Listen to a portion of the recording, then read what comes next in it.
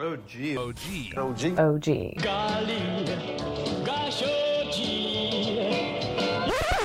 we go. Let's podcast alongside Joe Giglio. I'm Joe Ovias inside Eford Studios, downtown Raleigh. Thanks to Empire Properties and thanks to Copiers Plus. Check them out online at Why are you having a Capri Sun?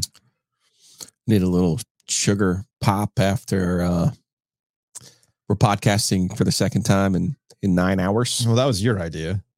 It was. That was some ASMR right there. Was it's like, whoa, okay. I mean, I'm just saying that's fine. Drink the rest of your Capri Sun. Also impressed that you actually got the Capri Sun straw through the top as intended and not through the bottom. Yeah.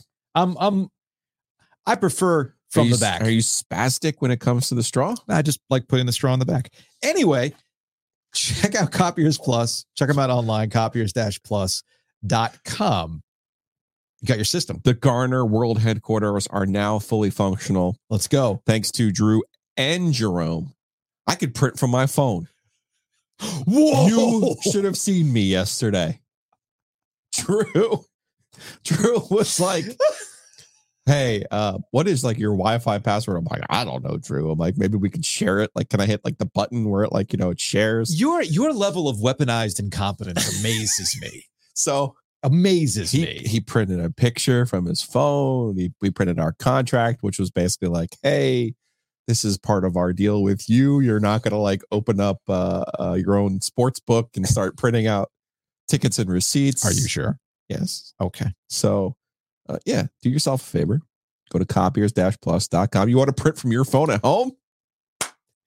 I got it. Got you. How do you not even know your own Wi-Fi password? Oh, it's super complicated. You know you can change it, right? I understand that. I haven't. Okay. I saw the big company that runs the world is in our neighborhood now, and I was considering switching to the big company that runs the world since they're in our neighborhood. Since I don't dislike the current situation with a lettered company. Yeah. But it's not like I'm spoiled by what we have here. With the Ethernet. Yeah, we got the hardwire, which is we can't do this without the hardwire. Let's just put it that way. Just like North Carolina wasn't going to do this in conference play. They weren't going to go undefeated in conference play, Joe. They just weren't. They weren't. Now, I did not have this on the bingo card, even though Atlanta is Carolina's kryptonite. I did not have this on the bingo card. This is one of those things where you don't go into the game thinking they're going to lose, but when they do lose and you start putting things into context, you go, oh, yeah, that makes a heck of a lot of sense. Our friend Brian Ives over at ESPN pointing out that North Carolina is 10-20 in its last 30 combined football and men's basketball games at Georgia Tech. The Tar Heels in Atlanta do not get along. Our friend Brian Barber, the old Tar Heel blog maven himself, pointed out that you want to know how weird it gets in Atlanta? Roy Williams was 1-5 versus Paul Hewitt there. The win was by a point in 08 versus a Georgia Tech team that finished 50-17. The 11 team lost there by 20 to a 13-18 team. And then as I'm thinking about all these things that had happened over time, I'm like, didn't they get stuck in Atlanta one time in an ice storm like that? Walk 6 blocks? Yes, it was 10 years ago in 2014, January 29th, 2014. There's also a buzzer in my head right now that Colton Tudor's pressing. Yeah. Where is Toot? He's to your left or to your right, I guess. There he is. Yeah, there's Toot. Maybe, arguably, Dean Smith's best team. 84. Michael Jordan's last year. Yeah. Kenny Smith running hot, gets injured. They won every game. They won every game in the ACC. Do you know how hard the ACC was in 1984? Mm-hmm. And they went unbeaten in the ACC in 1984. Yeah. Like, that's ridiculous what they did, what they pulled off. But Joe, I'm here to tell you. But Dan Dockich shut Michael Jordan down in the Omni in Atlanta. Michael Jordan's last game, arguably Dean Smith's greatest team, lost in the Sweet 16 to Indiana, and Dan Dockich was solely responsible. And, he played golf with Michael Jordan a couple of years later, and he still owes me money. Okay, Dan, cool. Look, we all have our go-to stories, Joe. We all have. We do. We all. That's what we do. We do. That's what we do. We have. I had to point that one out though because I feel like that's the genesis. It may be of the Atlanta. Maybe curse it is for the Tar Heels. Maybe it is. I really don't know. There's a couple of things that are going on here. There's the Atlanta thing. Now you got me thinking about Dan Dockich. I actually saw him. He went viral last week because he had some tired take about Taylor Swift, and I saw a screen grab of his studio setup. You know, the most surprising thing to me about Dan Dockich, and I'm sure he searches his own name, so maybe he actually has a. How's he going to find it on? I bet you he has developed an AI protocol that searches audio for his name. So I might be hearing from him. Effort. He might block me. Like Kevin Keats has blocked a lot of State fans. Regardless, we talked about that on Law of the Wolf last night. I was shocked that Dockich did not have a framed of that game or the box score or something from that game where he was locking down Michael Jordan. Okay. All right. So UNC and Atlanta, they don't get along. I think we all recognize that. North Carolina fans know it's a house of horrors, but here's where I'm going to tell you, Joe, sometimes I have the sounder. Can we use it? What's the sounder?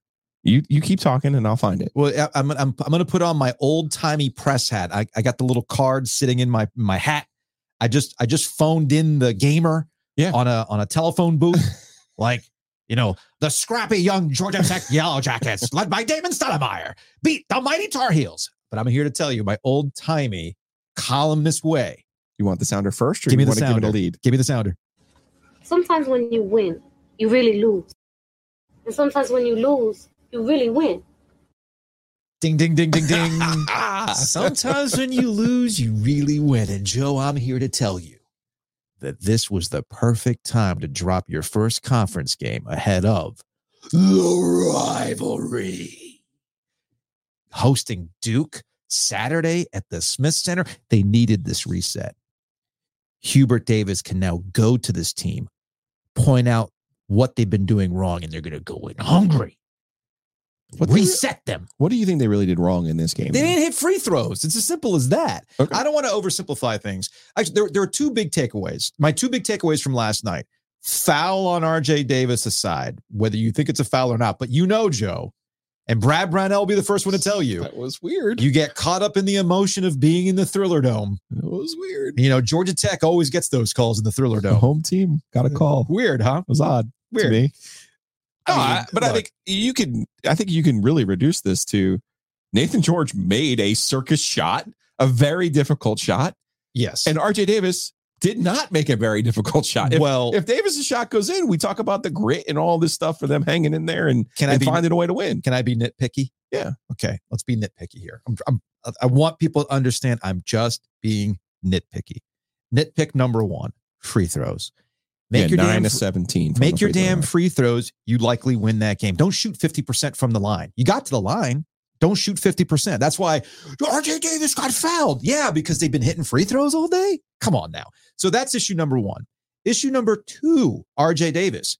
What are you trying to accomplish here? Are you actually trying to make a shot, or are you trying to draw contact? The way I've seen that replay a bunch of times, it's pretty clear that RJ Davis was trying to draw contact and get to the line rather than trying to pull a Proctor there. Like, dude, make a shot, make a play. That's my only beef. And I get that. These are things that it's a mindset. You're trying to win games. I get all that stuff. But my last nitpick is Hubert Davis should not have called the timeout before where they ended up setting up a play. We are very used to Roy Williams letting his team play in that situation. Yeah, and I've said this about John Shire. I can't treat John Shire like he's Mike Krzyzewski. We cannot treat Hubert Davis like he's Roy Williams. But I have to unspool my brain of watching UNC and like, whoa, why'd you stop play? Because RJ had the ball in that situation. Why'd you stop play? That's a classic Roy Williams. Don't call a timeout. Although I guess Roy had there was a level of time that he would call a timeout, but I'm pretty sure it wasn't at that point for a Roy Williams timeout. For Roy, it would depend on who had the ball and what the situation looked like. Yeah. He felt comfortable, famously, with Theo Pinson bringing the ball down and kicking it to Luke May, of all people, and banging that shot against Kentucky that he did. I mean, the thing that Roy always said to me, and anybody would ask him, this is what we do in practice. Yeah. Like, we prepare for this. So there's nothing I'm going to do that's going to make, and Roy was never wanting to put on the show. I always said to him, the reason why people think you can't coach is because you don't put on a show. You're not over there calling out the plays. You're not like horns. And he's like, I don't need to do that. He's not Archie Miller literally on the 3-point line playing defense. Like we saw earlier this year, right? Please. I know. Don't start with the buttons. So now that I'm done with the nitpicking, it's fine. North Carolina wasn't going to go undefeated in conference play. In fact, they're just doing what a lot of other top 10 teams have been doing this year. Going into last night's, there were 2 top 10 teams that lost last night. Tennessee lost to South Carolina. Going into last night's contest, 53 losses by top 10 teams. And on the road top 10 teams versus unranked opponents, 23 and 29. So this is just kind of, this is the nature of college basketball. What does that tell you? Like, I often tell you, what is the difference between teams 4 through 124? Yeah. I don't think there's a big one. There's not. This is a way to transition from North Carolina to NC State because Damon Stoudemire, who I like, we talked to Damon Stoudemire at ACC Tip-Off. He's a great, he's a great interview, dude. Yeah, he was kind of like, oh, you two. Okay, cool.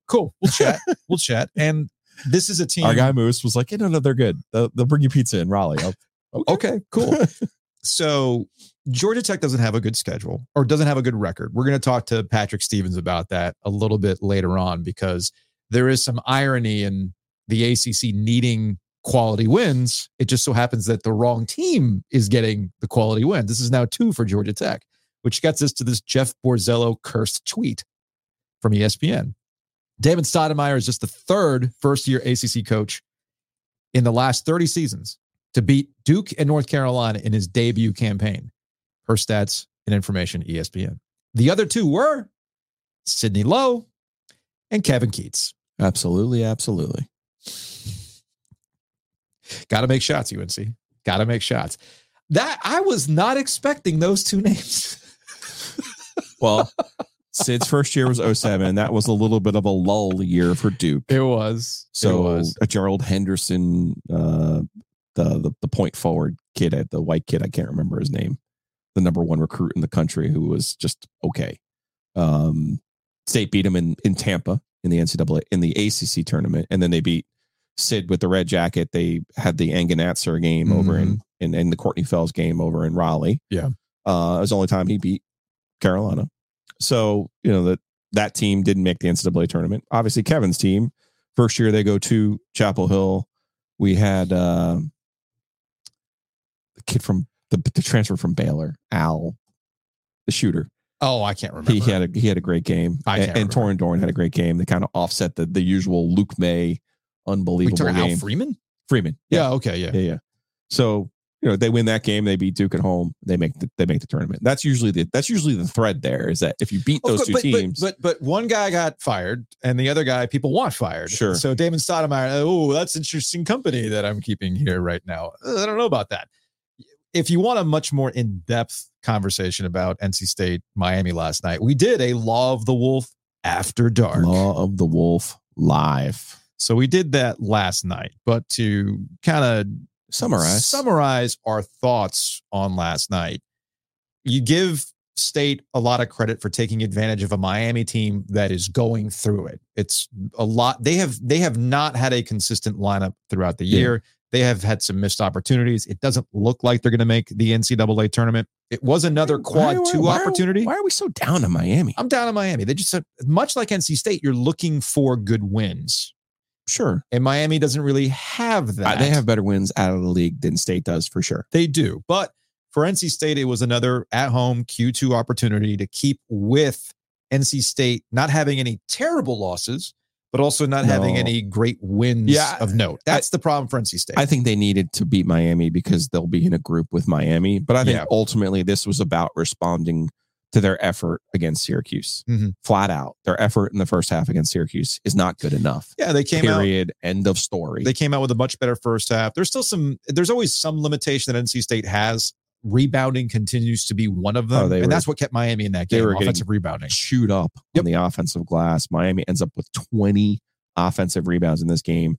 Norchad O'Meara in particular was a handful. I'll say this for State because it was a Roy Williams kind of night for them too. Everything looks better when the ball goes in the basket. Casey Morcell in particular hitting 3 threes, scoring 17 points. it's been a little bit of a slog for Casey this year, his fifth year. Yeah. Last year, he had two really good guards that opened up the floor and occupied defenders and allowed him to spot up and shoot. Has not had that luxury this year. And it's January, but he has to figure out that this isn't last year anymore. Mm-hmm. And this is how I can help the team win. I thought about 8 minutes left, Miami had cut the thing down, and it was a tie game, and he banged a three. And I was like, okay, State's probably going to win this game as long as something silly doesn't happen. And DJ Horn ends up with 24 points, showing you that he is the bus driver. I think that's a little bit of a for better or worse situation with DJ Horn, because he's not a great shooter. I do think he is a great competitor, but he's not a great shooter. And he was hitting some shots. He hit some shots early, especially, that I thought, there's a little bit of fool's gold here. You can't rely on a lot of these. Perhaps. But he ends up with 24 points. And I also thought that Mo Diarra, who didn't play in the first 16 minutes of this game, I thought he came in and he added something, particularly in the second half when DJ Burns was neutralized. It's a tough game for DJ Burns to play in, because Miami and Jim Larinaga are going to scheme that thing up and make sure that his weaknesses are exposed. So, but good for State, good for Kevin Keats. And now you got to keep going, though. Yeah. Just as you can't throw the season away out in the middle, you can't dump the Gatorade. You got to play the games out, see where everything ends up when you get to the end, and see how it all sorts out. The problem for the ACC right now, as when we talk to Patrick, you got Wake, State, Virginia, Syracuse, Virginia Tech, Florida State, Miami, Clemson. Mm-hmm. Those are the teams that need to beat Carolina and Duke or go to or win on the road, right? Right now, you have Pitt with a win over Duke at Duke, and you have Georgia Tech with a sweep of Carolina and Duke. I'll be curious to see what Georgia Tech looks like on Saturday when they come to PNC Arena. I mean, that's a State. That's on a plate for State. And how NC State responds to bouncing back. Because part of the State shouldn't be happy. State should be hungry. That's the thing. Because the last time we saw Kevin Keats in a good mood, he was pounding the table, talking about respect. People aren't talking about us, tired of this shit. And then they go on a 3-game losing streak for a variety of reasons, which we covered over multiple podcasts over 11 days. He was in a good mood last night. Yeah. He's having fun. And that's great. I love when Kevin Keats is in a good mood. But that doesn't mean that everything's all good now. You got to build on top of this. Yes, I can see Georgia Tech having the Carolina win hangover on Saturday, but it's going to be another sleepy time at PNC Arena, like it was sleepy last night. 9:00 game on a Tuesday against a team that doesn't necessarily bring people, except my dad and my mom, to go watch the Hurricanes. My dad, by the way, not wearing any Miami gear last night. Then I'm like Michael Jordan now. I'm going to take that personal. Had he knew I was going to be there. Why didn't he wear the home field jacket? Why didn't he do it? Maybe I'll get him a cat calendar. Maybe I'll get him a Cardinals calendar. This is the key, my new key. You got to lower the expectations when it comes to gift giving to the Ovius family. I'll tell you what, we're just going to do the home field spot right now. Check them out, homefieldapparel.com. You can get sweet satin jackets that my dad doesn't wear, but you can wear them. I think you saw one of the State Bombers last night, right? I did. I'm contemplating getting a Gonzaga one. Okay. My Zags. I dig it. Yeah, I dig it. Homefieldapparel.com. Go check them out. Keep me warm when I turn I light their bracket on fire. I'll have the jacket as well to keep me warm. Use the promo code OG23 to save 15% off your order. Housekeeping. Let's get into a little bit of housekeeping, which is brought to you by Enovana. Check them out online, enovana.com. That's ENOVANA.com. Green cleaning. This is housekeeping, house cleaning services. Time is money, Joe. Time is money. We talk about saving money a bunch of times, but now it's time to save you time. Save you some time, save you some effort. Yes. You want your house to be clean. Man, Enovana local. Mm-hmm. This is not, they're to come in. They're going to do all the things, that you don't want to do. And guess what? They're going to do it better than you anyway. Now there's a combo. There's a combo, because when I clean the bathroom, it's like, that's good enough. That's good enough. No, not for them. Not them. So again, check them out online, enovana.com. And they pass the website test. They do. Super simple. And paying is super simple. You can do a one-time cleaning. You can set up a scheduled service. You can do it automatically. All sorts of ways to do this. We thank them for sponsoring Ovies and Giglio. Let me also help you out in a little bit here, because I'm going to get a text later. So you know. So you mark the tape right now. Yeah. Hey, it'll be like the time when someone's like, hey, what's the name of that ride share that you guys work with? Yeah. Sleek Fleet. Hey, what's the name of that cleaning company you work with? Enovana. So go check them out, enovana.com. Speaking of houses, maybe you need to buy a house. Maybe you need to sell a house. My HTR, Hometown Realty, can help you out. Buy, sell, calculate. New construction is where it's at. Interest rates have come down. That's got people buzzing. Hometown Realty can help you out on that. I come from south of Raleigh, from Garner, down 401, all of that new construction. Barry Woodard's crew, they're there to help you get those deals, get the best incentives from those buyers, and get ahead of the frenzy. So go check them out at myhtr.com. And did you just buy that house? Did you just refinance? Do you need to take it to closing? Whitaker and Hamer. Contact them. WH.lawyer. Did you get pulled over by a police officer on a horse? I don't know. I don't know what you got going on. Maybe I shouldn't admit this. I made a left on red last night. Joe. Getting into Fayetteville because I was like, don't do it. Joe's mad at me because I actually stayed to figure out what was going on in the basketball game. I wasn't mad at you. I was just asking where you were. I didn't know what was going on. So I told you I was flustered. I know. I told you we were doing, we both agreed that we were doing the show back here in the studio. I understand that, but I was flustered. And then, yeah. Why were you flustered? Is there a statute of limitations on left on red? I mean, there was nobody on the road. Oh, yeah, you're fine. I thought you said left on red. I'm like, I didn't leave you on red. No. No, I was on. Like, I saw your text. What are you talking about? I was on Dawson, I guess. Oh, yeah, you're fine. And I'm like, it's like the middle of the night. And Dude, I'm like, I got to fine. turn left. You're fine. fine. Joe's going to be mad at me if I didn't get over here. Nah, you're fine. You're Okay. fine. You're But fine. you know what? You can handle those things.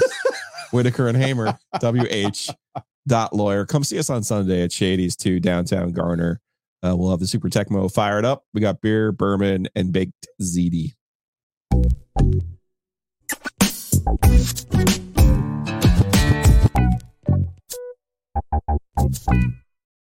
Joining us on the Heister Automotive Group hotline from the Washington Post, he is our bracketology expert and bobblehead connoisseur. He is Patrick Stevens. What's up, man? Fellas, how you doing? Do we have a bobblehead of the week? There's a bunch of them back here, right? Come on, we got to make this happen. On, we got to do a bobblehead of the week, Patrick. How many bobbleheads do you have? Too many, probably.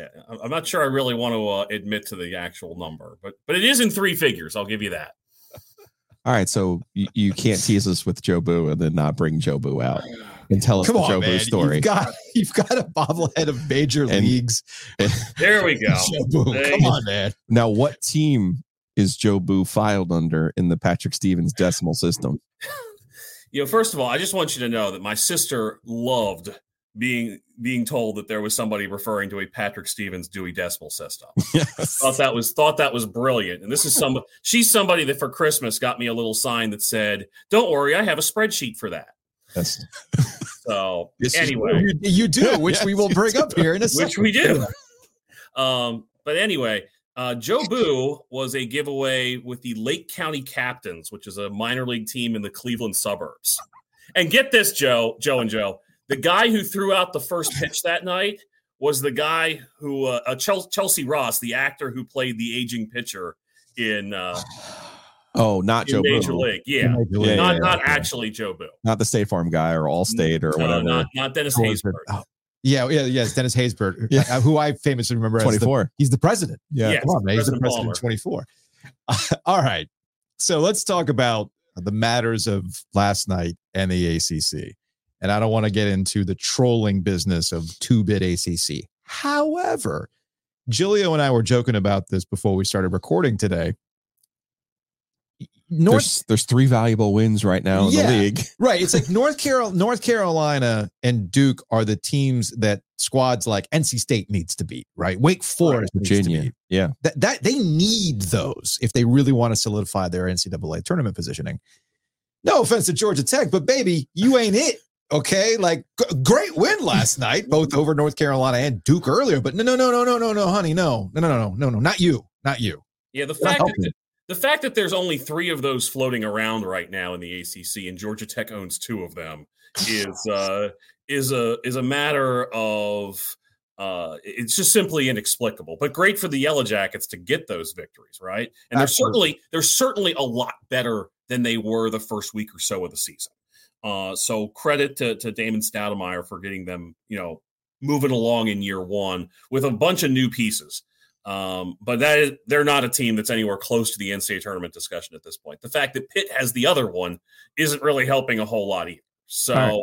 But at least Pitt's somewhere in the conversation, 20 spots off the edge of the field. It's January 31st. And again, to remind people, we'll do bracketology once a week with Patrick Stevens. You can find his work at the Washington Post. You can find him on the Twitters. It's Discourse. Replace the I with a 1. Right now, we always go by a snapshot. You're not projecting. You're not saying, okay, if Wake Forest wins every game the rest of the way, they're going to be the number 1 seed. Like you're actually giving us a snapshot of what the field of 68 would be today if the bracket was unveiled today. On January 31st, how many ACC teams are in the NCAA tournament? I think it's pretty much 4 at this 4. point. Okay. I think it's 4. I think Clemson is still safely inside the field and has more room to maneuver than maybe a bunch of those other teams beyond the Duke Carolina group. And I have Wake Forest on the right side of things. And I know you guys subscribe to this, but there aren't going to be 62 teams in the field come March 17th. There's not going to be 65. There's going to be 68. And you got to find somebody to fill out the field. Yep. And so, the phrase I like to use over the years is, nothing exists in a vacuum. So you can sit there and say, oh, this team's terrible. Well, if they're one of the 36 best at-large teams in the estimation of the committee, then they're going to be in the field. And they're not going to take like 32 at-larges or 33 at-larges. It's going to be a full 36. Where do you fall on Virginia? I feel like that's the one that feels like they're going to be, 14-6, 15-5, and we're going to go, well, what do you think of Virginia? Well, if we're talking about an eventual 14-5 Virginia, then we're talking about a team that's probably somewhere in that 7 to 10 seed range, and you really don't have anything to worry about. At the moment, you're saying give it some time for the Wahoos. Give it some time for the Wahoos, okay. But for the moment, I would argue that that's a team that's probably right at the edge of the field, just on the outside. They do have to account for the Notre Dame loss. And when you look at what exactly they've accomplished, like they have a couple victories over borderline NCAA tournament teams like Texas A&M and Florida. And obviously a collection of victories over ACC teams that are borderline NCAA tournament teams. But, for the most part, they're just kind of they're bobbing along a little bit like Wake is, and they have a loss to Wake Forest. So I feel like they're just on the outside. But the thing is that unless you get a scenario where you have a bunch of teams, let's say 3 through 9 in the ACC are all bunched together at 11-9 and 10-10, paired with the non-conference resumes that they have. Then you're bound likely to end up with a couple teams around 14-6 or 13-7, and it kind of solves the problem and the discussion for you. And you'll look back and say, why was everybody up in arms on January 31st over this when it was kind of trucking along to that sort of thing no matter what, where you had a couple teams that were in that 7, 8, 9, 10 seed range, maybe a little bit lower, but still in the field. All right, let's look at the spreadsheet that you have for us, because you have a spreadsheet for everything. Yeah, you mentioned the Notre Dame loss, and I'm like, what do you mean they have to contend with the Notre Dame loss? That's a Q4? That's a Q3. They lost that one on the road. Okay. But it's still something that stands out on the team sheet. So, all right. So what am I looking at here? If you're watching on YouTube, Patrick has this Excel spreadsheet that he sent to us with quad 1, quad 2, quad 3, quad 4. What am I looking at here? Okay, so this is every possible game that you'll see in the ACC between now and the end of the regular season. And these numbers are going to change. The number next to each team is its net ranking. And so all the games that are in the quad 1, either Carolina game, either Duke game, and a bunch of road games are all games that currently would be quad 1 games. So, and then quad 2 and quad 3 and quad 4 and so on. So there's only 2 real poison pills, games that you have absolutely zero to gain and a whole lot to lose. And then you've got a bunch of games, there's 7 of them that are in the quad 3 column. But 70% of them are in quad 1 and quad 2. Yeah. Now, I remember saying this discourse last year as it relates to quad 1 and quad 2. And it's an entirely arbitrary concept that the Correct. NCAA has pigeonholed us in when it comes to these conversations. But the theory being that quad 2 games are actually more difficult than quad 1 games. How do you feel about that? I don't know if they necessarily are or not. There is certainly something to be said for you're on the spot to beat some of these teams that are comparable to you when they come to your place. Yeah. And you are on the spot to win games against some feisty teams. Think Florida State, which got off to a slow start, or Boston College this year. The other thing to remember about this is that it is fluid. So you look and see some of those quad 3 games at the moment, like Syracuse at 77, NC State at 80, Florida State 87, Boston College 89. It's completely arbitrary. Those games are a 3-game winning streak away from being in quad 2, maybe even a 2-game winning streak. Sure. Okay, that makes sense. I just, one of those things that's been popping around, and this obsession with quad 1, it's like, let's not forget that quad 2s are valuable as well for all those reasons that you just laid out. And like if you're, for example, let's say you're NC State and you're going to play Virginia Tech, or you're talking about, let's take the Syracuse Wake Forest game this week. You can lose a game if you're Wake Forest, but that team improves and suddenly it's not as harmful as it otherwise would have been. So all this stuff is far from permanent at this point. All right, time's up. Your alarm went off, Patrick, so we're going to let you go. Now you know what time my alarm goes off every day. Normally, is that your normal alarm? Is that your normal alarm? That's the normal alarm. I'm usually up a little before that. That's to make sure that I'm actually up to feed the cats. Okay. Wait a minute. The cats are the alarm, Patrick. Mine actually are pretty good. Okay. See? Look, man, if I don't feed one of my cats on time, that thing, she's peeing. She's peeing on something. So all I know is that I got to get that thing fed before a certain time. So good on you, Patrick. Good on you. Next week, a new page on the cat calendar too, Patrick. Get Very excited about this. Very excited about a new month of the cat calendar. Very nice. All right, man. We'll talk to you later. Awesome. Take care.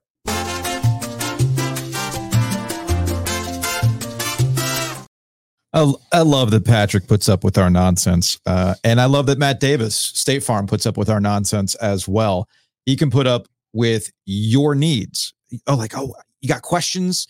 Does this need to be insured? How does this get handled? What about this? How do I save money? He's a real person in Garner. You can call directly at 919-779-8277 and start saving money on your insurance, Joe. Yeah, do what Troy did. Our one of our best, our gold star listener called Matt, went to the oginsurance.com, saved more than 40% on his insurance needs. I can't promise you that much of a savings, but I can promise you Matt will have a conversation with you, and I can promise you'll figure out ways to save. Also, big thanks to Breeze Through for sponsoring Ovia's and Gilio. And shout out to our listeners who follow through on things they say they're going to do. We talked about App State, and we had a listener who said that if you talked about App State basketball, we will absolutely go and get coffee at the Breeze Through. And that's exactly what Kyle did. A deal is a deal. #GoApp. Look at him with his Breeze Through coffee, Joe. Yep. He's very excited about this. Let me see if I can play. He's repping. Here I am. Breeze Through. Got the coffee. Got my Mountaineers gear. Big shout out. Basketball team. Best basketball team in the state. Ooh. Joe's. This one's for you. We will talk to the head coach, Austin Kerns, who is, I guess, coaching the best team in the state, according to Kyle, a little bit later on. So go check out Breeze Through. Great coffee, obviously gas, and other great things. We appreciate them.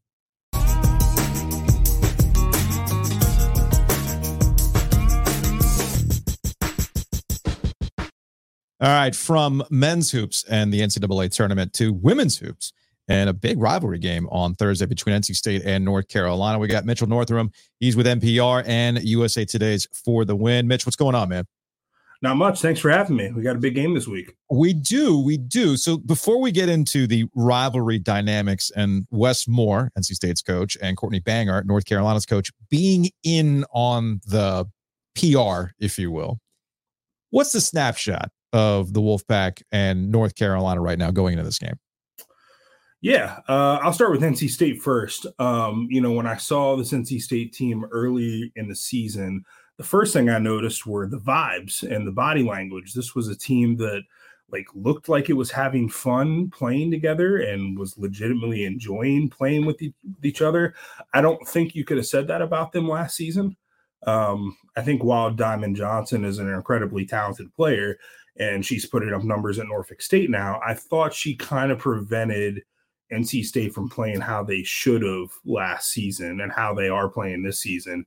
I think this is a team when they're at their best, they're running and they're getting up and down the floor and they have all these interchangeable parts. With Diamond, the ball kind of stopped and you sort of had everybody kind of watching her to see what she was going to do. Now it's more fluid. And yeah, like I said, you have all these interchangeable parts in the 4 guards and Madison Hayes and Zoe Brooks and Isaiah James and Sanaya Rivers, who can all kind of defend, and play 1 through 3, 1 through 4. You have Mimi Collins, who is, good enough as a shooter to stretch you out to 3, tough enough to hurt you inside and play as a small ball 5 when they go to that look. And then you have River Baldwin, who I think somewhat surprisingly, because it's her 5th season and we all sort of thought we knew who she was, I think she's taken a leap and she's allowed West to play that 4-out system with that one really dominant center that he likes to play. Now, she's not Elisa Cunane, but she's good enough for them to play that way. And I think a lot of us thought this was going to be another rebuilding year for State, but, they start the season off with that huge win over UConn in Reynolds Coliseum. That place was absolutely electric when that game happened. Then they beat Colorado later in the non-conference game, schedule. They beat Florida State in overtime. They only have one ACC loss right now. That was at Virginia Tech in front of a sold-out crowd without River Baldwin. Elizabeth Kitley hits a shot at the buzzer. Actually, they have 2 ACC losses because they did lose in Miami. I forgot about that one. But this NC State team is, as good as any other in the ACC, and they certainly have a chance to win the title. When you look at Carolina, I think this is a Carolina team that looks a lot different than it did last year. You still have Deja Kelly and Alyssa Utsby as your sort of co-bus drivers. Mm-hmm. Over the past month, I think they've started to figure themselves out a little bit. They've battled some injuries. Their guard depth is a little diminished with Kayla McPherson and Paulina Paris out. But I think for the first time in Courtney Banghart's tenure, they really have post depth for the first time. They get Maria Gokdang, who's a transfer from Boston College, who's a rim protector and somebody who can score in the post. She actually played really well in their loss against South Carolina, kind of gave Camilla Cardozo everything she can handle. Plus, they have a healthy Tiani He behind her. And then you have a veteran in Anya Poole who's been there for 4 seasons. Lexi Donarski is another transfer they got from Iowa State. She's kind of your typical 3-and-D player. She won the Big 12's Defensive Player of the Year award as a sophomore. Really good shooter from outside, kind of in that same role here, and often takes that assignment of guarding the top offensive perimeter player. Against Notre Dame, that was Hannah Hidalgo. Against Syracuse, Deja Fair. Third transfer they got, India Navarre, local kid from Apex who spent her freshman year at Stanford, comes here through the portal, and I think is starting to make the case for ACC 6th Player of the Year. Comes off the bench and really gives them a spark. Carolina doesn't win at Notre Dame without her. And then Renaya Kelly is a freshman from Alabama who they've had to start over the past few games and is really starting to come into her own as a playmaker, shooter from point guard. And then there's Deja Kelly and Alyssa Utsby, who have been with this program, part of Courtney Banghart's first recruiting class. You can make the case that Deja Kelly is the best player on this team in terms of what she gives you from a scoring and offensive and playmaking perspective. But I think Alyssa Utsby is the most important player, just when you talk about what she does in terms of scoring, rebounding, passing, defending. You can make the case that there's no other player in the country that does as much for her team as Utsby does for Carolina. And I think she's taken a leap. And for Carolina to win, she has to play well. Mitchell, it feels like when these two teams play, the home team wins. Even when West was running hot and Courtney was kind of bringing this thing up. What should we expect to see Thursday, 8:00? My number one expectation is to see a really good crowd at the, what was it called? The small gym or the high school gym or whatever Courtney was trying to peddle that one year. Yes, the Reynolds, which is just slightly smaller than Carmichael, I think by maybe 1,000 seats. But yeah, I think that's probably what you can expect this year too. I think both of these teams are competing at the top of the standings. I think both of them have what it takes to win the ACC, and I think you're probably going to see them split the regular season meetings. If betting was legalized already in North Carolina, I guess it's legalized. It's just not live yet. We're almost there. It's not live yet. If I could go to my phone today, maybe that's the prediction I would make. Well, I don't know, Joe. Are you going to your Bojangles in Virginia anytime soon? Or are you just waiting? Even though I do not believe in certain laws that apply to the Wolfpack women, Wes has certainly earned more respect than that. I still don't bet on anything NC State. That's fair. Matt Freege scarred me for life. Oh, jeez. To get it back, what was that? 03, 04? 04. 04? Okay, jeez. Man, we're going damn near 20 years. I literally have not bet on or against NC State since 2004. All right, so Mitch, we'll close the conversation on this because Joe brought up the gym, and I know Westmore this week brought up, I heard our fans are classless. I hope we're really classless on Thursday night. Like, Wes is in on it. He's throwing the red meat to NC State fans in the same way that I think Courtney Bangard is throwing red meat to Tar Heel fans. You're around these programs a heck of a lot more. Are they in on it? Like, is it a genuine thing, or are they playing it up because they know this is the kind of thing that draws people to the game? I think it's a little bit of both. And I think that this kind of trash talk, especially when you talk about this rivalry in the triangle, which is so big in every sport. And I think you can make the case that women's basketball is like football, where NC State Carolina is kind of a little bit bigger than Duke Carolina, which is sort of the disappointment, I think, going forward, because after this season, Carolina and NC State are only going to play each other one time next year in the regular season, because we're getting SMU Jim Phillips and SMU. Yeah. We're going to go the women's side. They play an 18-game schedule, so there's going to be 18 teams. So you're going to play everybody once, and then everybody's going to have that one protected rival they play twice. For Carolina, that's probably going to be Duke, most likely.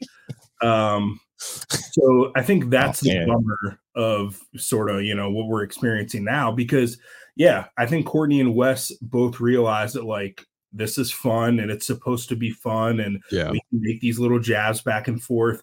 Someone tried to make the comparison that Wes bringing up the classless comment, and again, that was almost 2 years ago now, was like Mac Brown talking about Dave Doran's locker room thing on signing day. No, I think it's totally different. Number one, signing day is supposed to be about uplifting your team. Two, this is just days before UNC State and state play, and Wes is trying to light up the fan base, although he doesn't need to because it's already sold out.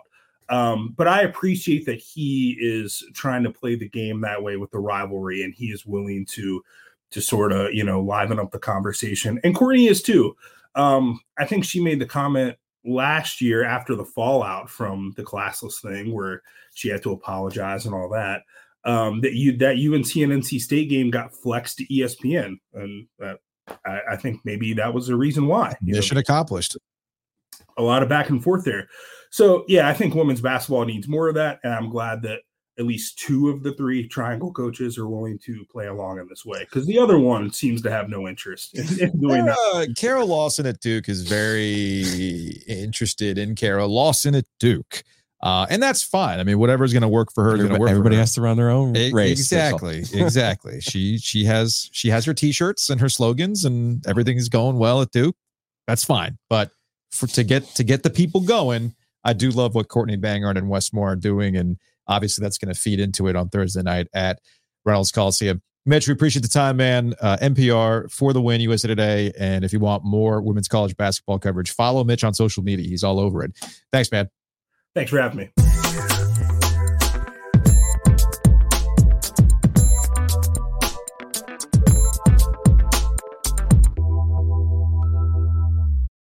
Hanging out with us in studio for our ad break is Adam Cunningham, Longleaf Swine in downtown Raleigh. Adam, what up, man? Thank you guys for having me. I greatly appreciate it. Well, thanks for jumping on with what we're trying to do here. We'd love to be a part of this. We love supporting local. I mean, Mark and I, when we first started out in like 2016, 2017 with the trailer, we listened to you and Adam. But you got us through all the traffic and ITB and the triangle and stuff like that. So we couldn't thank you guys enough. Yeah, it's funny. I remember showing up to transfer, and Mark was there. the pitmaster Mark, if you're not familiar. And, you guys were doing your thing and had the brisket. It was fantastic. I'm like, what's the deal? Like, we're getting ready to open up. And of course, it was an adventure, like all things. And Joe and I are figuring this out too, as the adventure to get there and get going. But you guys have been open. You guys have been going strong. And I think it's important to note with Longleaf Swine, people are going to think barbecue, right? Which you guys do really, really well. But I was telling you this the other day, and I was telling this to Joe. Don't sleep on the smash burgers. I asked you the other day. Is it okay if we promote that? Because that's my favorite item. What is in the smash burger? It is just brisket trimmings that we take. So when we trim the briskets, we'll take all that, grind it up in the fresh ground beef, and be able to put it in 2-3.5 ounce patties and give it a nice char on there. It's ridiculous. It's not my 80-20 that I'm fooling around with, is what you're saying. It's probably closer to 70-30, but that's probably why it's so good. That's the good stuff, man. But again, we pride ourselves in not having any waste. Yeah. So it's like that's what we use for the leftovers, not leftovers, but trimmings from the beef, the pork. We get whole hogs in, and being able to take the heads and the trotters that goes into the collards and the Brunswick stew. So we pride ourselves on not wasting anything because we try to get everything as local as possible. We pride ourselves on the best food in Raleigh. We have another winner here in the Longleaf Swine. We try. Wednesday through Sunday, you guys are on the corner of Edenton and Person, right there behind the Federal Post Office in downtown, and open for lunch at 11, and dinner is from 4 to 10. And now I'm excited to announce we will have the first Thursday of the NCAA tournament. We will bring the OG Live to the unbelievable outdoor space at Longleaf Swine.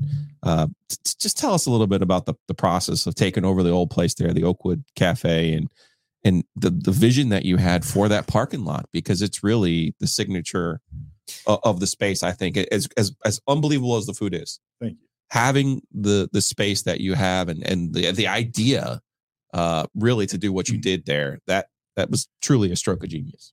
Well, it all happened because of COVID. Like, that was the reason we couldn't get into transfer, and just stuff was timing and all this stuff. And I've always joked about it that it's like we fail upwards. You're the Matt Canada. Yes. NC State. Good God. Miss him so much. Just kidding. But we were supposed to go on a transfer. We thought it was a good next step going from there to the trailer. All that stuff didn't work out. And now I was running one day when we saw the landlord owner put the for sale for lease, called Ben. I was like, hey, how would you like to own a building in downtown Raleigh instead of just investing into a restaurant? Yeah. We're like, heck yeah, let's do this thing. 2.5 years later, it took us like 1.5 years to close on the building. And then that's when all the supply chain stuff happened. Yep. Our steel for the outside patio, all those beams were on a shipping container somewhere in the middle of the ocean. Took 8 months to get here. So that put a lot of wear and tear on us mentally. Like, it was a grind for that COVID. We did our best to do pop-ups at the restaurant, kind of the old Oakwood Cafe, for a little bit. Then we moved over to our catering space to do more pop-ups, but we were just grinding all the way through. But then, everything happens for a reason. So I think the timing was perfect where people felt more comfortable sitting outside. And that's where we got, like, if COVID happened again, you guys seen how tiny the indoor space is. Yeah. We wouldn't survive as a restaurant with taking away half the tables. And if you go back to all those restrictions, that's where we got especially the covered patio. There wasn't a lot of patio. There's a good amount of patio spaces in Raleigh, and especially downtown Raleigh, but there's none. Not like that. Not a lot of covered. No, not like that. But we got the design. I was watching Mad Men one day, like rerun, and it was like the last season when Don Draper drives out to California. And he stops by that like 50s, 60s diner style. And I texted our architect. I was like, can we do this? And he's like, yeah, but how much money do you have? Yeah, that's always the question. Of course we can. It just depends on your budget. Looks beautiful, and we're very proud of it. And now having the panels around it, thanks to Awning Works, they helped us out. They installed those about a month ago, and there's been a huge help to kind of block the wind, because being downtown, it's always windy. So when we do the live show for the first Thursday of the NCAA tournament, I guess we're not bound by FCC rules. Like, is it possible for us to like give away Blanton shots? I was like, going to say, how does this work? You have an amazing collection of bourbon. Of Blantons in particular. Yes, a couple bottles. Right? Like, there's 5 or 6 of them in there, including a gold, which I don't know anything about all these things. I just learned about the gold, actually. So I don't want to break any rules. but I do want on that day to be able to give a 1 ounce pour, You guys right? are I can do more that. than happy to purchase as much blands as you want. Okay. And then whoever you pass it out to. That's okay. As long as they're 21. Yes. Okay. All right. That's on you. We'll ID them. Yeah. And I know how to check an ID now after my summer at Walnut Creek. I'm Yes, very excited about you that do. with Enloe marching band boosters. Yeah. So you need to go in person to the Longleaf Swine. Again, Edenton person right there by the Federal Post Office. Open for lunch at 11 o'clock, Wednesday through Sunday. And then dinners are 4 to 10. And we cannot let you get out of here, though. I don't know if I want you to tell us the recipe for the roasted sweet potatoes or if that like has to die with your family. Because Super simple. They're the best. It is just, we bake them off in the oven, peel them, cube them up, flash fry them. Mm-hmm. Frying them is what brings the flavor out. That's what brings it out. Toss it with salt and a little bit of fresh thyme. Yeah, and that's really, that's the important thing. The herb, it's just flash frying and getting that crunchiness, that texture, and then being able to put the goat cheese, the creaminess, the agave for the sweetness, and a little bit of pepitas. But do you put them like in the same oven as like the smoker? Or no? I mean, they're in the oven. I mean, there's everything goes through that oven. Okay. It's not in the actual smoker. Okay. But it's even if I'm come home from work and I'm not even near the smoke room, I still smell like smoke. You're still going to smell like it. But that's the important takeaway. People are going to think, oh, it's a barbecue joint. It's way more than that. Right. You guys have specials all the time. I remember I asked when I was there the other day, where's the BLT? Me being the idiot. I'm like, well, it's not summertime, so it's not BLT summertime. But I remember that BLT. It's so freaking good. You guys even do your, I've seen fish fries. I've seen all sorts of guys. You guys are doing specials all the time. Yeah, we do specials. Fridays, local fish fry. Saturday, there's smoked and fried wings, which you guys, I don't think you've had. I've had those. That's my favorite thing on the menu is the wings. Yeah, the wings. Different types of sauce, and we just started doing Alabama white sauce as well. I haven't had the Alabama white sauce which yet. is my favorite. Okay. I don't need blue cheese. I'm a blue cheese guy, but you don't need to put blue cheese or ranch on those. You can eat them plain. All right. They're amazing. And we'll get out of here on this. Slaw. That's like a whole nother episode. Have to talk about slaw. Actually, maybe that's a tease for your next appearance. Mm-hmm. We can talk about slaw. People are very opinionated about slaw, but I will say that your slaw is not overly dressed. This is an important distinction. Right. It's a palate cleanser. Perfect. And I'd love to get Chris Bullard on the podcast to debate us on this one. Only if Bullard shows up in his truck with his faded signatures. CJ Leslie and Ryan Harrow and that whole crew. That's the I only remember thing. that day. I was there. You were there for that day? Oh yeah. Oh, was chaos. Man. That's its own like 30 for 30 type episode. We've been joking around about doing one-off episodes in the summer about like remember when? Yeah. That might be one of them. That was a bonkers day at the Triangle. Adam, man, appreciate it. We're looking forward to hanging out at Longleaf. Yeah, mark the calendar. Thursday, March 21st, we'll do the OG live from the Longleaf Swine, and you can always go check them out on Edenton in person and get the smash burger. We're going to talk about slaw that day. Perfect. So we were at the NC State Miami game last night, and before tip-off, we saw the OG Hayes himself, Hayes Lancaster. Our whole crew was there. They were all there last night. Yeah, no, the OG is Hayes Lancaster. There is no OG media without him. So do us a favor, support him. What our super listener Troy did, he said, "Hey man, you guys weren't kidding about the moisture barrier, 360 moisture barrier, protect you from that mold and mildew at your house. Maybe you do have ants or the termite protection service. There's a lot of deals that you can have." From Mosquito Authority, Pest Authority. All you got to do is go to bugsbite.com because the OG doesn't believe in contracts, but he does believe in saving you money. Also, big thanks to Butcher's Market. We're going to be doing the show live from the new Butcher's Market, Lake Boone Shopping Plaza, 2:00 Thursday. Be there. Eat steak and cheeses while we do a podcast, man. Who can ask for more? We actually had a listener saying, hey, got those chicken meatballs. Money. I saw that was last night in the Law of the Wolf After Dark. Yes. That person was dedicated. I love that. I absolutely love that. So head on over to Butcher's Market and more importantly, go see us when we head out to Butcher's Market to do the show 2:00 with our Sleek Fleet OG Live. Yeah, Lake Boone Shopping Center. New spot. They don't have beer yet, but they do have the sandwiches. I'll survive. They do have all of the sides. The tortellini salad has now become my go-to side. I don't know how, but it hits the spot every time.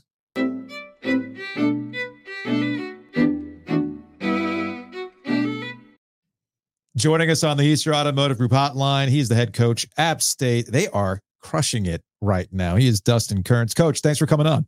Hey, it's great to be on here.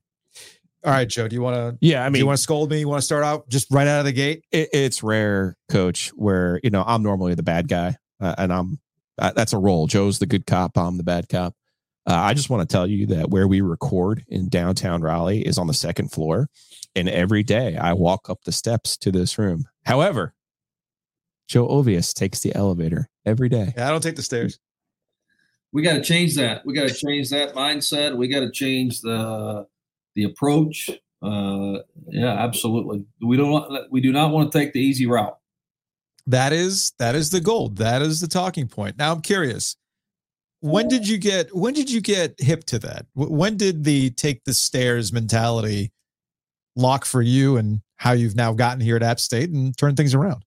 So right before I became the head coach at Presbyterian, which you never really know when you're become a head coach, it's just, the coaching thing, so I was associate head coach at Wofford. And I had read a book called Take the Stairs by Rory Vaden. And it's a great book. And it just really hit home with me. I thought with my coaching journey, and I just felt like when you become a head coach, maybe there's, you want to come up with a team mantra, things like that. Well, a month later after that, I became the head coach of Presbyterian. I talk about that in my press conference. It just kind of stuck. Presbyterian, it took all, people got into it, became the head coach of App State, brought it here. Mm-hmm. But just like fight songs or school colors or mascots, we're not there's a Missouri soccer. I think there's another called basketball. Like there's other stuff that, but for us, it's certainly taken off with our fan base, and it just started from day one at Presbyterian. Certainly, there's a whole lot of basketball left on the season, but being 17-4 after going 16-16 last year, and now sweeping James Madison this season, the team who had been the tops in the Sun Belt, it's got to feel pretty surreal for you right now to see where you guys are, and again, a lot of basketball left, but it just got to feel like you're onto something there. Yeah, and I think that so when we got here 5 years ago, App State had 8 straight losing seasons in basketball, which is a lot. Eight's a long time, right? So we won 18 in year one. So people were excited we just won. Year two, we go to the NCAA tournament for the third time in school history. So now it's like they went from just excited we won to an expectation to win. Year three, we finished second in the regular season, which is the highest finish ever. Year four, the season you talked about, we graduated a lot of people, but we had a Power 5 win, first in 8 years. And now year five, we keep taking more stairs, hosting national television games, beat another Power 5 with Auburn. And so we keep taking some stairs each season. But certainly this group, we've just got a really good group that's connected and playing real well together. And, I do feel this way that in 2024 with the transfer portal and all this stuff, just having a team, a group of people that really care for one another and truly are a team is a competitive advantage. And we have a great team. And it hasn't been, just looking at the numbers, Coach, and looking at the roster, these are your guys. This isn't like you went out and got somebody. Yeah, we retained a lot of guys. We've done it still with high school kids. So of our 13 scholarship players, 12 of our 13 chose App State for the first time. And we're proud of that. And that's what I was curious about. How's that even possible? How is that possible? 2024? Because every coach we talk to, and most of the coaches that we talk to are in the ACC, there is it's in flux. You don't know what the roster is going to look like from year to year. You'll get a surprise here and there, and you're just rebuilding all the time. Some coaches, they get it. Some coaches hate it. How is this happening? How are you making this work? Yeah, and I think that, like you all said, kind of year to year, right? For us, this past year, we retained, our top 6 players.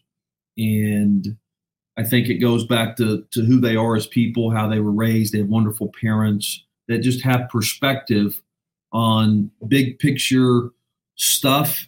And I think it says they love App State University. They love going to school here. They love this community. They love how they're treated. This is a big time, college environment, especially sports wise. And I think they like how they're coached and developed. And we just hit on the right people that said, you know what, we're all going to come back. And we sprinkle in a junior college kid. We sprinkle in one transfer from Butler, and then we sprinkle in high school kids, which is we've been consistent with that. But we still want to recruit and develop high school kids.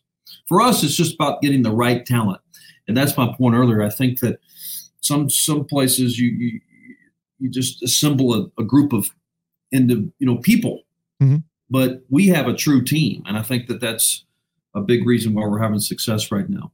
I want to go back on two things.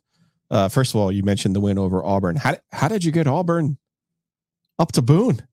Well, I credit Bruce Pearl for that. Okay. So, long story short, COVID year, which scheduling and everything was crazy. We had an opening before Christmas. They had an opening. And I remember sitting at my computer and I just responded, hey, we have that date open. Would you do a 2-for-1? I mean, an hour later, we got a contract. Smart man. That's smart. So it was, hey, we've got to take a couple years off. But yes.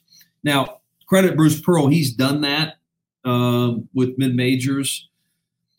And so we were able to get them to come up. And I thought it was perfect timing. A Sunday after football, gets it on ESPN2.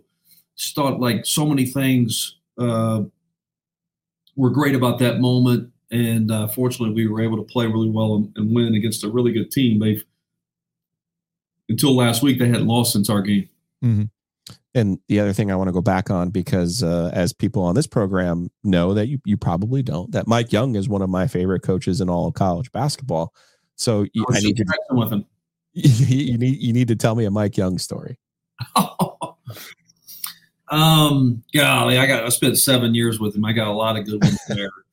I think some of my best Mike Young stories that people enjoy is what he names plays. So he's really creative and unique, and because he wanted our players to remember it. So we had plays called ham sandwich, bologna, cigar. He has an affinity for popcorn. He likes popcorn. That was very true when I was with him too. He'd always go get popcorn.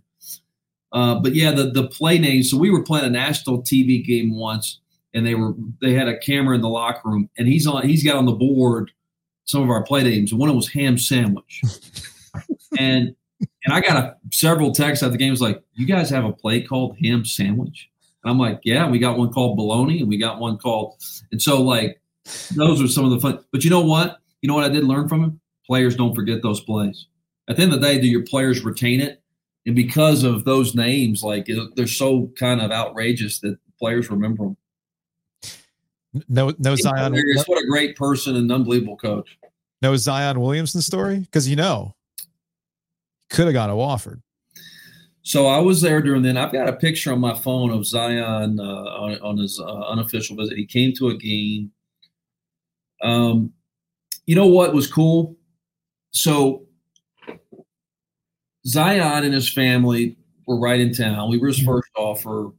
And so when we were building the Jerry Richardson Indoor Stadium, which is now complete, but we had Zion and his family over for an unofficial visit.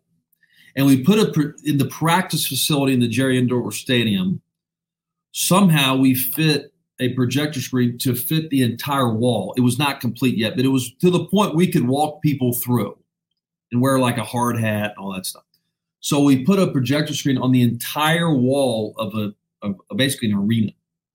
And our video guy one of our coaches did a video of LeBron James going back to Cleveland and LeBron's voice about staying home and how much it meant for him to do that for the city of Cleveland.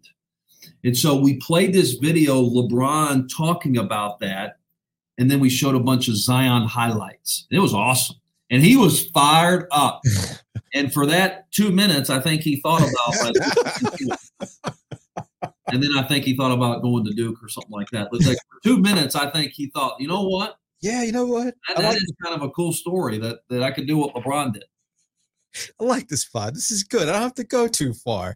And here, I remember talking to Mike Young about Zion and, what he was as a prospect versus what he actually was at Duke. And I think to this day, I'm still surprised that I watched Zion Williamson do the things that he did at Cameron Indoor Stadium. Yeah, he's an unbelievable athlete. Mm-hmm. Incredible in his strength. But you know what? Great kid. Wish him the best and his family. And it was neat to have them on campus a few times. He came to a game his senior year, and we packed it out. We were playing Chattanooga at home. We packed it out just, I think, because he was there. And everybody was there to see him, which special player. For a coach that wants everyone to take the stairs, how do you keep your team climbing here after the most recent win over James Madison puts you guys in first place in the conference, which, if I'm following your math correctly, hasn't been done yet by the Mountaineers? Yeah, so I think it's easier said than done, but I just think that one thing that we've talked about is truly staying in the moment. It's easy to jump ahead and think about this or that and the other. The hard thing to do, to take the stairs way, is to stay in the moment and take a day at a time.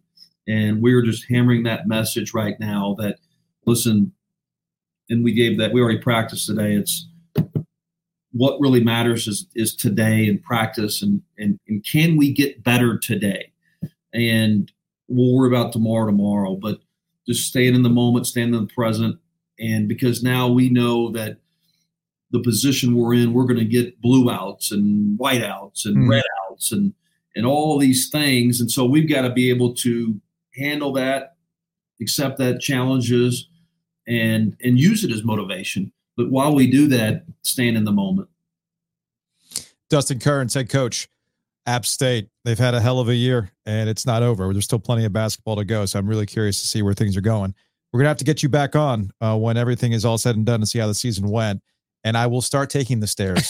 I will start taking the stairs. Let me know if he's send me a pic when he's taking the stairs. I will. Awesome to be on here. You guys do an awesome job, and I'm very humbled to be on here. Anytime you want me on, I'm on. All right. Well, I have your email now, so be on the lookout for that. But there is something we do need to wrap up before we go, because before you came on, you were checking out the backgrounds of what we have here in our little studio.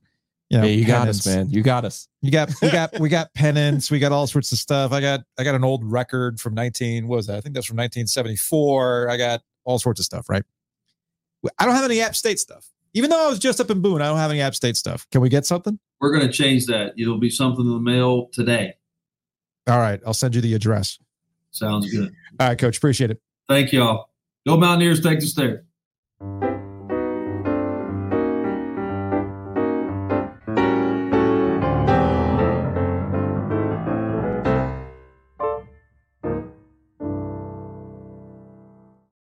All right, let's get out of here with some Hey Joe questions.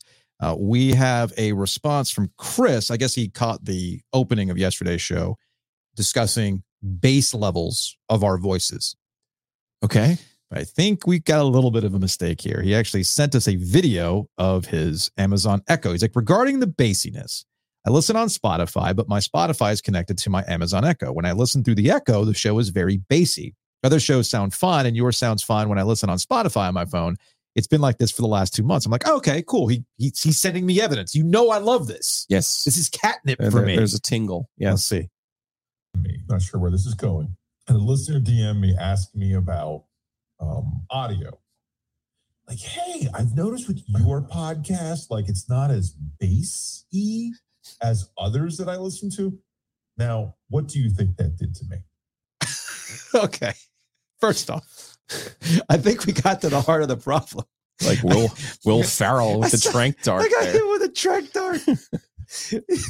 I guess there's some sort of error that's transferring your Spotify podcast to Echo, and it's being played at 3/4 speed, half speed. That's not 1x, man. It's not 1x. You're a man of the people, Joe Ovius, solving problems. If you could try to troubleshoot that, we might sound normal again on your Echo device. And I I'm not going to spend too much time on this, but let's follow up on our conversation about Florida State smartly bringing up John Swofford, Chad Swofford, Raycom, and whether or not that was bad business dealings. Negotiating a price is what they're trying to do. Incredibly smart of Florida State to do that. I had a couple Florida State fans. Why are they mad at us now? Getting in our mention saying, oh, they got the wrong tag. Well, yeah, they did get the wrong. Poor Philly Joe. Like, what's this all about? I know. So he sends us, this is guy Bandit, 1977. He's a Florida State fan, and my mentions plenty. It's whatever. He sends me this old post from August 3rd, 2023. North Carolina AD, Bubba Cunningham slams FSU for barking about leaving ACC. That was an interview that Bubba had done with Adam Gold. Okay, cool. What does that have to do with anything? So I scroll up. I'm like, oh, what's this about? Inside Carolina. UNC Board of Trustees Chair John Pryor offered his thoughts on realignment, financial challenges, and the Board of Governors policy change. Quote, I think that we all need to just realize that it's a new day in college athletics. He goes on about how if North Carolina is going to stay competitive, they have to look at these financials and be in position for whatever's going to happen next. And what I found interesting, because there was a couple of these comments on YouTube as well as I broke out our conversation about Florida State and the ACC that were like, well, you going to bring that heat? You going to bring that heat on UNC for saying this? These aren't the same things. Like, there's actual context to these conversations with the Board of Trustees and what they're talking about. A Board of Trustees chair talking about North Carolina situation is in relation to a recent government change that affects how realignment will happen in this state. And also, some things have changed since Florida State decided to go after the ACC. We kind of can tell where this is going. You and I both agree. And if you've been listening to us, hopefully you get the earwax out of your ear. I'll say it much more plainly. It's over. I don't know how many ways we can say this. We get it. It's over. The question is, how is it going to end, and what is the aftermath of that ending? When Florida State did this lawsuit against the ACC, however many weeks ago it was, back in December, you and I both agreed and discussed how this simply starts the process. We don't know how long that process is going to take, but we know it's over. And right now it's coming down to what is the magic monetary number that will make everybody happy, and then everybody can move on with their lives. It's a wrap. So now that we know it's a wrap, they know it's a wrap. So every school, I mean, why do you think the Board of Trustees or the Board of Governors or whatever the UNC I'm going to need a flow chart on that one. There's so many BOTs, man. It's crazy. More bots than Twitter. So I find it interesting that this is somehow being equated as a 1-for-1 for Florida State. No, Florida State has gone full message board this entire time. Now down to the Chad Swofford conspiracy theory. Right down to that. Yes. We're a couple weeks away from John Swofford favored North Carolina because he was the North Carolina AD and he played football there. So he's always looking out for North Carolina. I wouldn't be shocked if Clemson brings up, remember when John Swofford wanted to stick it to Clemson and Danny Ford? We're not that far away from this. This is all part of the process going forward. So don't try to come at us like, oh, well, UNC's doing the same thing. They're not, because real G's move in silence. North Carolina, Bubba Cunningham have been very upfront about this entire process the entire time. What North Carolina isn't doing is performative Zoom calls with their Board of Trustees to get the message boards going and get Drew Weatherford high fives as he's leaving the Board of Trustees. They need to get TJ Yates on the Board of Governors. Come on, man. Get Marquise Williams out there to be like, upside down you, we're out. Peace, Miami, because you're not coming with us. That's what that's about. Anyway, that's going to wrap it up for today's show. We will see you Thursday live from the Butcher's Market. Let's go.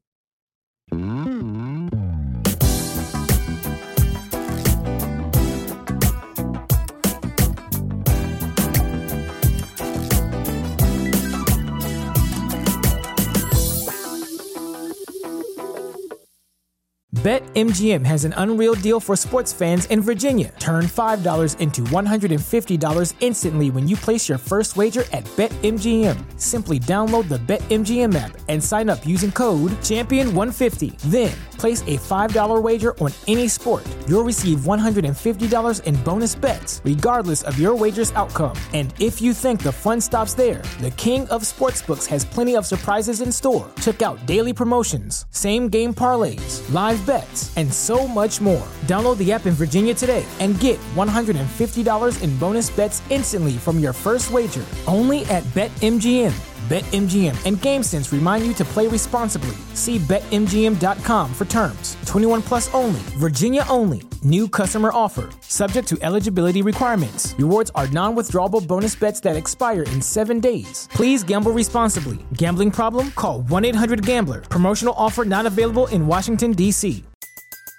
Everybody in your crew identifies as either Big Mac Burger, McNuggets, or McCrispy Sandwich. But you're the Filet-O-Fish Sandwich all day. That crispy fish, that savory tartar sauce, that melty cheese, that pillowy bun. Yeah, you get it. Every time. And if you love the Filet-O-Fish, right now you can catch 2 of the classics you love for just $6. Limited time only. Price and participation may vary. Cannot be combined with any other offer. Single item at regular price. Ba-da-ba-ba-ba.